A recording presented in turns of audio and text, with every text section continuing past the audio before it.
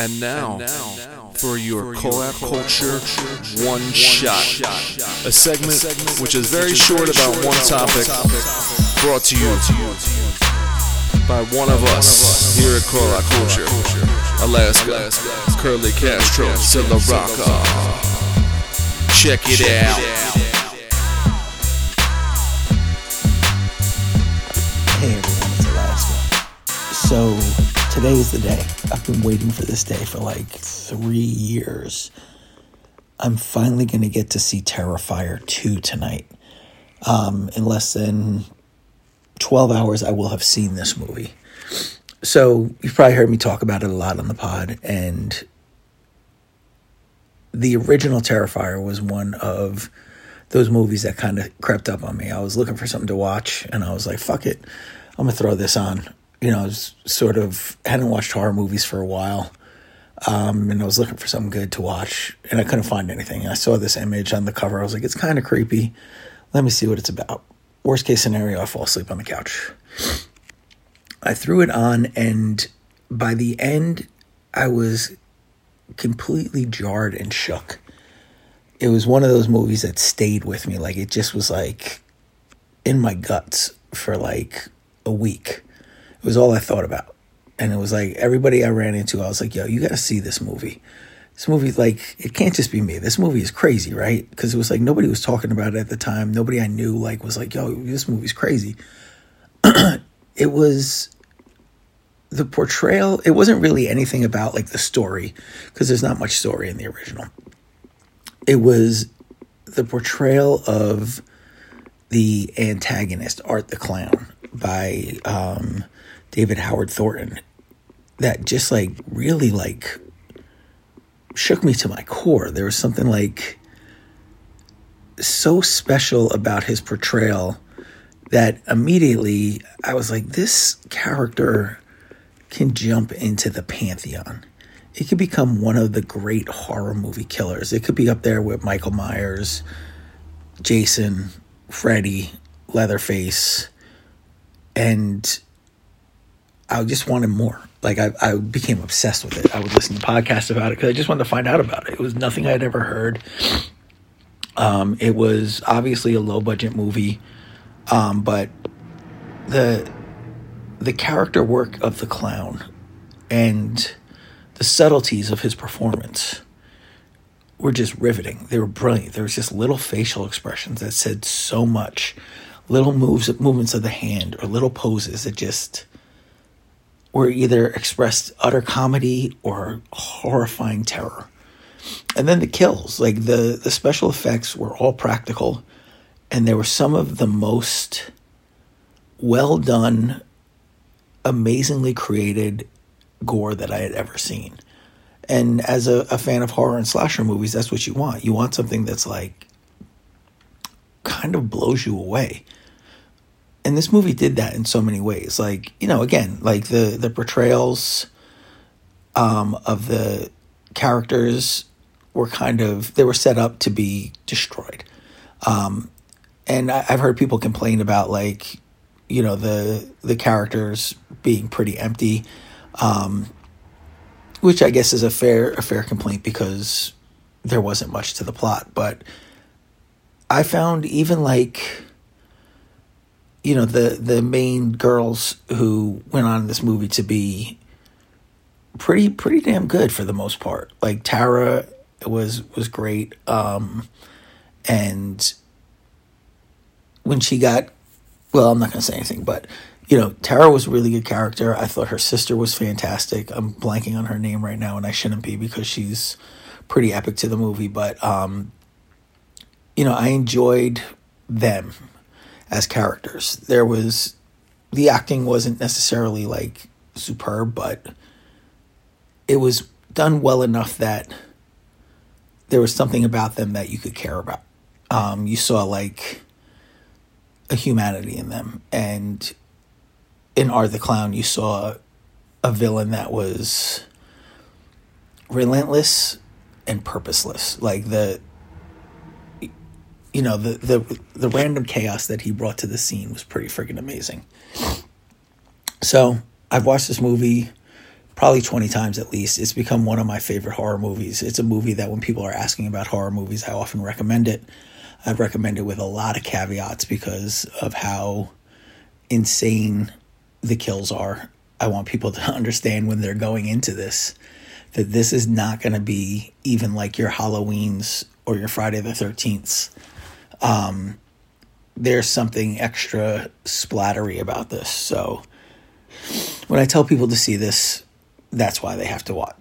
They have to go into it knowing that it's going to be an experience that they might not like. But most people do like it. And even those that don't are like, yo, that's crazy. And they want to see Terrifier 2. So I've been sort of, I guess, a disciple of this movie or like a zealot for this movie and telling anybody that I know that likes horror that they should go see it and just be prepared.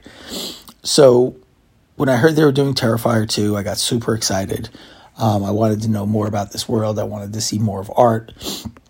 I wanted to see what Damien Leone could do with this character. And, COVID hit. So everything got put on hold.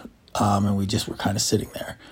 But it got released, I think about a month ago. They had a premiere at Fantastic Fest in the UK, a couple US premieres here and there. And all of the word that came out was that this was going to be epic. That it was going to be one of the most epic slashers in decades from what I've heard. People are saying easily it's their favorite movie of the year.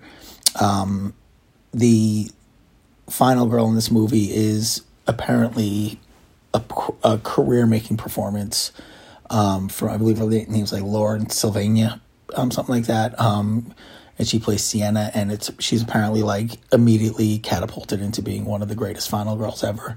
So, the excitement for seeing this movie right now couldn't be higher.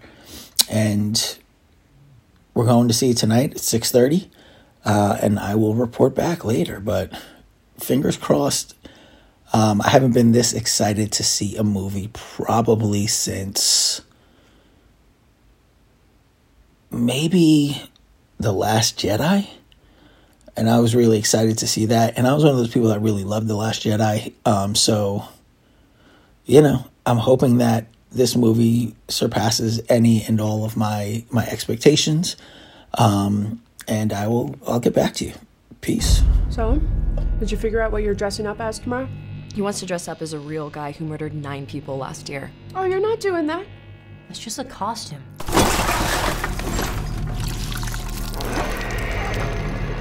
You think that guy's still out there?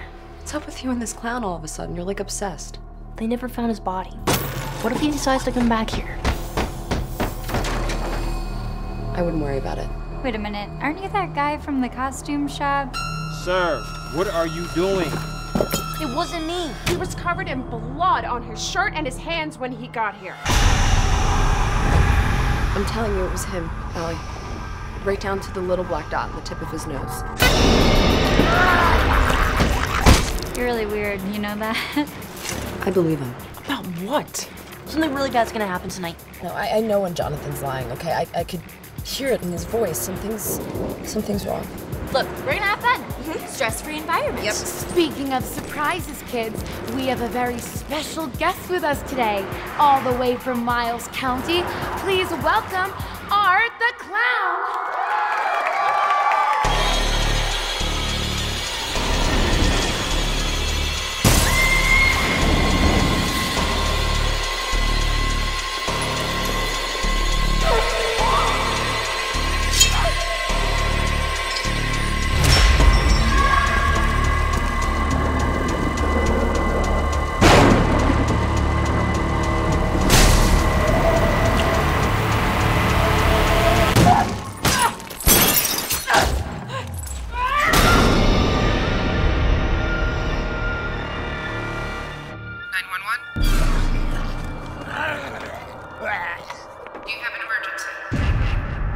So we saw Terrifier 2.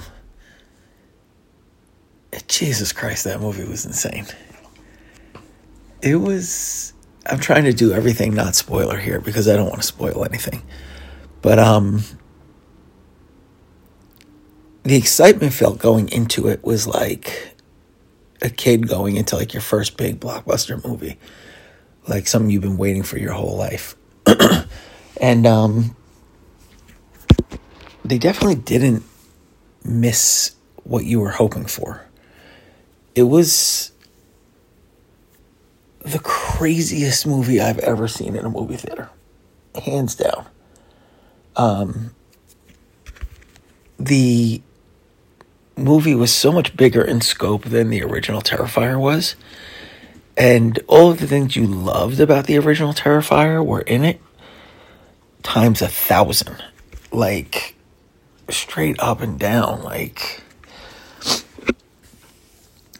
the kills in this movie were unlike anything that I had ever seen, and I thought that about the first Terrifier movie, but this one was just completely gonzo. Like, that's, I guess maybe that's the only term I could think of for it, because it was like they lingered. Like, you were in there. You saw literally everything that happened to these people. And it wasn't like, you know, you see Jason and it's like, think of like one of his most vicious kills. Like maybe the sleeping bag, like, you know, where he slams that person against a tree with a sleeping bag. And that's 1 second. If it was in a Terrifier movie, that would have been a 5-minute clip of pummeling, of gore, of agony, of wildness, of Art the Clown's sheer joy at it all.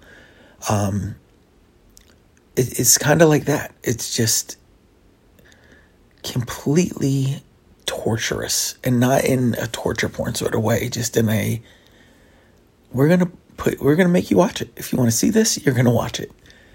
And it like made you look away at points, which was kind of wild, because horror movies never make you look away. They want to keep your eyes on the screen. The effect work was just completely next level. Like, Damien Leone is a goddamn genius. The new character, Sienna, played by, I believe her name's Lauren Lavernia or something like that, was fantastic. Added a really great layer of development to the story that wasn't there in the first Terrifier movie. The first Terrifier movie was all about Art the Clown and what Art the Clown can do.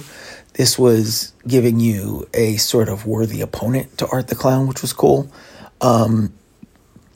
There was a new character called Pale Little Girl, which was nightmare fuel.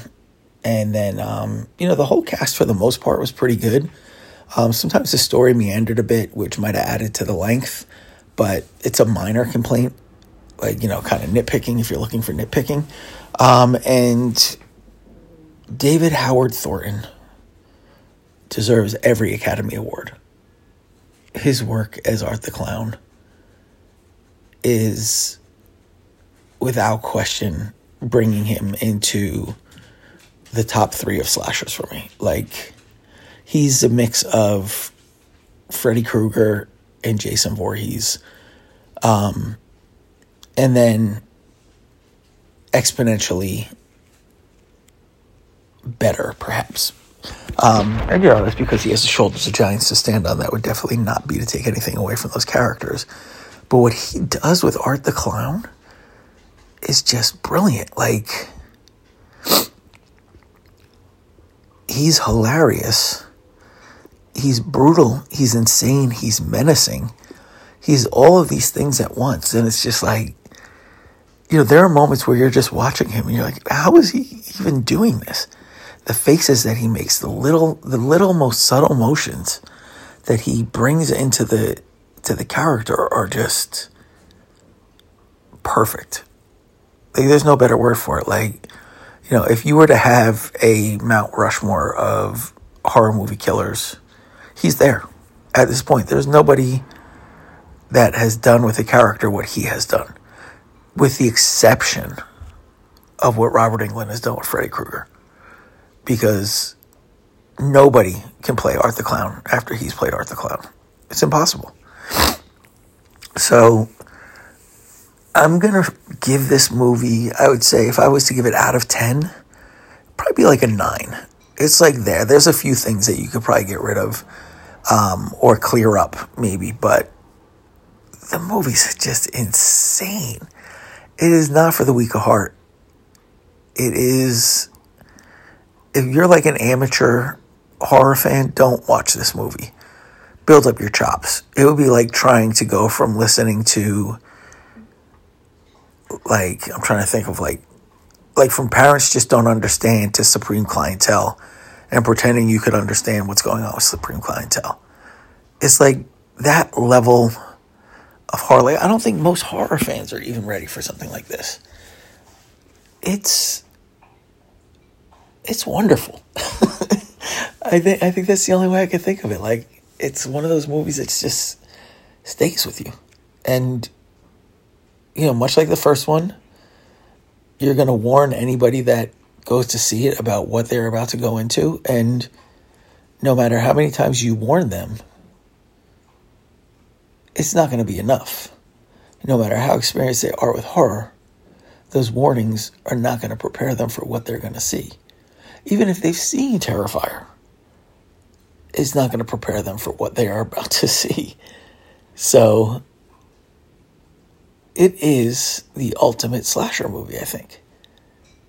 Now, I don't know if it will have the rewatchability of something like, you know, the Friday the 13th series because of everything I just described. But it might, because of Lauren Laverna and David Howard Thornton, because they are just really enjoyable characters. Art the Clown is just an icon. Like, there's no other way around it. Like, that character is the new model for what a horror movie villain should be. You know, it's no more of like the same old shit. That's not going to be acceptable anymore after seeing this movie. So, kudos to everyone over at Terrifier. Kudos to Damon Leone for taking this to the next level, for staying with it, for doing it independently, without studios, knocking Top Gun out of the top 10 as a completely independent venture, playing 1 or 2 shows a night for 3 days. It's amazing. I do worry that because of how well it did, that once people find out what this movie is in the Square world, there's going to be a massive backlash. So who the hell knows? But either way, like, let's try to see this movie. I don't know if it's going to still be in the theaters. I don't know if it's or whatever, but it's going to be on Screenbox at some point. And yeah, check it out. Like, if you like horror, if you like laughing, if you like cringing, if you like being like, oh my God, I can't believe they did that, check this movie out. Because this movie is the best that's ever done that. Peace.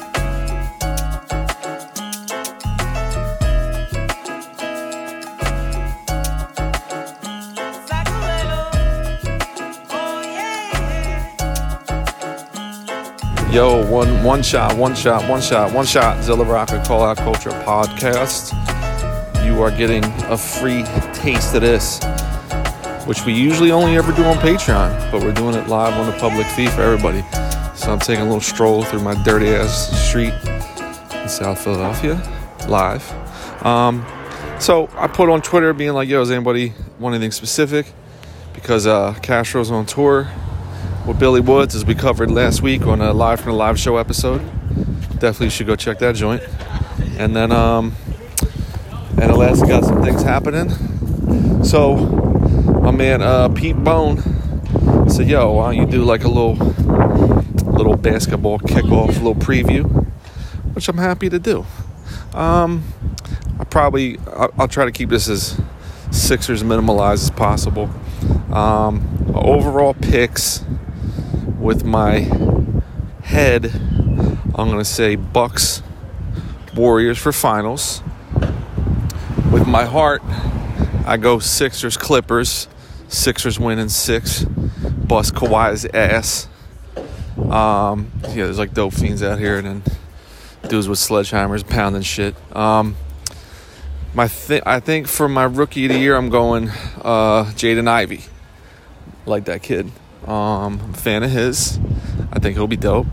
I think the Suns are going to implode because Ayton doesn't want to be there. They're trying to trade Jay Crowder. The season's about to start. So I think they're going to implode, meaning like they go from 64 wins last year to like 46 this year, something like that. Like at least 10 to 14 less wins. And I don't know what else they're going to do. The Nets, boy, they'll be good. They'll be good. But I mean, you have the 3 least reliable, quote-unquote, stars of the last 20 years. So who knows what the hell's going to happen with them. Probably 4 seed, I would guess. Yeah, because they're all going to miss. They're all going to miss at minimum 20 games. So, good luck with all that. I still am terrified of the Bucks, man. I just respect the shit out of them. Celtics, also fearful. I don't know. Could they get better? That's the question.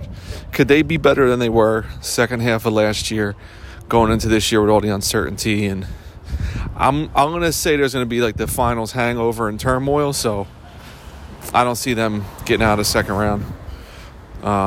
It's just always kind of likely. So there's that. Who else do I think is considerable? I think in the West, I'm not on this Nuggets bullshit, bro. I don't fuck with the Nuggets. I don't like Jokic for petty reasons that are personal, because I don't think he's worthy of being a 2-time MVP. And the narrative is, well, look who he was missing. He didn't. So he's the best because 3 other dudes got hurt. Get the fuck out of here. So fuck the Nuggets. Blazers. What a hapless situation. I like them getting Jeremy Grant a lot. I like the Gary Payton Jr. pickup a lot. I fuck with Anthony Simons. I saw him play live last year in person for the first time. But I was saying last year, you gotta rip the Band-Aid off. You gotta trade Dame and move on. Like, where are you going out west? Trying to retool and restock, and you got nothing of note. Like, I've had Nurkic in fantasy before. He's fine. I mean, he's probably like the 19th best center, but I can't see them even having a better record than the Pelicans. But, Dame's a lovable loser. He wants to lock down that $50 million a year contract while the team wins 40 games. So he's a loser. Unlike James Harden, who selflessly, admirably, maybe illegally sacrificed some coin so us Sixers could get P.J. Tucker and Danwell House and Montrezl Harrell and all that. Because he's a winner. He's a winner. How much more money do you fucking need? What's the difference between $36 million and $50 million? $14 million to help the fucking team, Dame. So, yeah, fuck the Blazers too. Although the uniforms are fire. Cleveland, I'm ping-ponging now. Cleveland, they're a little frightening. I think they're probably minimum 1 year away from being like a real threat. I think they can win like 46 games, 47 games this year. I like the Donovan Mitchell pickup. Obviously, I like Garland. Who else is on my mind these days? Grizzlies. I think they take a step back a little bit, because I think when you're a surprise team, as we saw with the Knicks a couple years ago, it's more likely that it's kind of like a 1 year thing versus over and over and over sustained killer shit of 48 to 50 plus wins. So I think Memphis kind of takes a step back a little bit. Bulls, shouts to Griff. Bulls taking a huge step back. They might win like 35, 38 games. Same thing, yeah, like they're. It's a shame too, but I don't know. I don't see any world where they're anything more than a play-in team. I think they peaked last year, first half. Minnesota. I'm very intrigued with Minnesota. I don't have their win total in front of me, but Could they win like 46 games? 48? I think it's quite possible. I still am not a D'Angelo Russell believer at all. So, I don't know. But, like, I feel like if Gobert is the only dude that can reliably play defense, and maybe, what's his name? Jaden McDaniel? I mean, is Jaden McDaniel like that much of a beast to take over for the lack of defense pretty much everywhere else? Like, that's what always kills me with these teams. Like, regular season, yeah, you could, put up some buckets. But after that, I mean, what's it going to matter if no one can defend? So I like them, though. I like Minnesota. Kind of like my dark horse. My little dark horse pick. I'm trying to think who else is on my mind. So anyway, yeah, that's... And the Sixers real quick. I'll give you my Sixers scouting report. It's only right. Welcome back into Cribbo. I think the Sixers, number one, Embiid's not getting MVP at all. He should just play for Defensive Player of the Year, which that's a better use of his time. I think Harden is going to be an all-star. Hands down, he's going to get like 20 points, 11 assists, have a couple blow-up 50 bombs on our heads, and a couple 15-point, 15-assist games. Maxey is he's going to be, incredible. I think Maxey's probably, if he doesn't make the All-Star team this year, next year, 150%. PJ Tucker, love it for this year. After this year, I'm very nervous. And Tobias Harris is I think he's probably still the highest paid player on the team. Now he's our fourth option on offense, which is pretty amazing. Like, when Tobias is your fourth, you should probably win 55 games. So I like that. I like the Matisse Thybulle propaganda that he's this fucking unbelievable knockdown Mark Price shooter now. Because when you're unvaccinated and the home crowd boos you and you don't play in Toronto in clutch games and you're not there when Embiid hits the turnaround at the buzzer and you miss out with your teammates because you took one vaccine out of two like a fucking idiot and blame it on Eastern Chinese medicine or some shit that your mother told you about. I don't even understand, dude. So we'll see. He'll probably get traded for 2 seconds, like a backup point guard or some shit, which I wouldn't be sad to see him go. That's pretty much my NBA thinking at the moment. I don't have a computer in front of me or anything like that, just on foot, kicking it for the people. Knicks, trash. Hornets, garbage. Orlando, super booty butt cheeks. OKC, let me tell you something about Castro's beloved OKC Thunder, man. It's never really been quite explained how... All right, this will be the good part. It's never been quite explained how the Sixers... When the Sixers tank, right, we need... Jerry Colangelo needs to be hired. We need to nepotize his doofy son, give him a job. We need to change all the lottery odds for the whole fucking NBA. But when OKC is you know what? It's 30 games of the season. Shai Gilgeous-Alexander he mysteriously hurt his ankle, and he's going to miss the next 50 games. And you know what? We got Al Horford from the Sixers. We're winning too many close games, so we're going to send him home for 60 games. But because we're a small market team and our city's the capital of dog food manufacturing, it's cute when we just literally throw 60 games out the fucking window and tank. That's fine. And everyone feels bad for us because KD left and we had to trade Russell Westbrook because Paul George wanted to fucking get out of there after he gave him a contract for LA. So when Derek Favors, same thing. We get him, we'll just kind of put him in a glass case somewhere in case someone wants to give us 3 second-round picks or 2 seconds. We won't play them. We won't play these guys. Or if they play and they play too well, we will immediately diagnose phantom injuries to guarantee our losing streaks and failures end. So, yeah, that's fucking hilarious. That's never been quite explained. Because here in Philly, we are 2 fucking dickhead podcasters called it The Process and put up hinky billboards. And look, I'm not a pro Hinkie guy all the way. Like, some shit he did was, to me, he's any other GM. Some shit he did was good. Some shit blew up in his fucking face. He was not a genius. He did the most basic shit of all time. Fucking lose games on purpose to get picks. Like, hello. But we had like Ish Smith on the team, Carl Landry, Elton Brand came back for a little bit. What other vet? Jason Thompson was on one of those teams. Thomas Robinson. We had like vets coming through. JaVale McGee was a Sixer. So when we lose 17 in a row, the whole train has to stop, and there's got to be the lottery, which has existed for 30, 40 years, that all has to change. Because people in Philly gave a name to the idea of losing games on purpose in the NBA to get the fucking best players in the draft. But when OKC does it, it's like, oh, well, Sam Presti's a gentleman. He's got a plan. He's a smart guy. You know, they trust his vision and patience to lose 700 games for the last 2-3 years. To, you know, this year, how many games are they going to win? 28? 25, and that'll be a resounding victory. But to them, it's going to be bad when they don't get the number one pick. So, how many more? SGA, man, has got to be sick. He made the playoffs in that Clippers team that rookie year. This motherfucker hasn't even sniffed playing 70 games, much less winning fucking 29 games for the last 4 years. And the dude's a baller. God damn. He's a baller. Sam Presti, you're not at all a baller.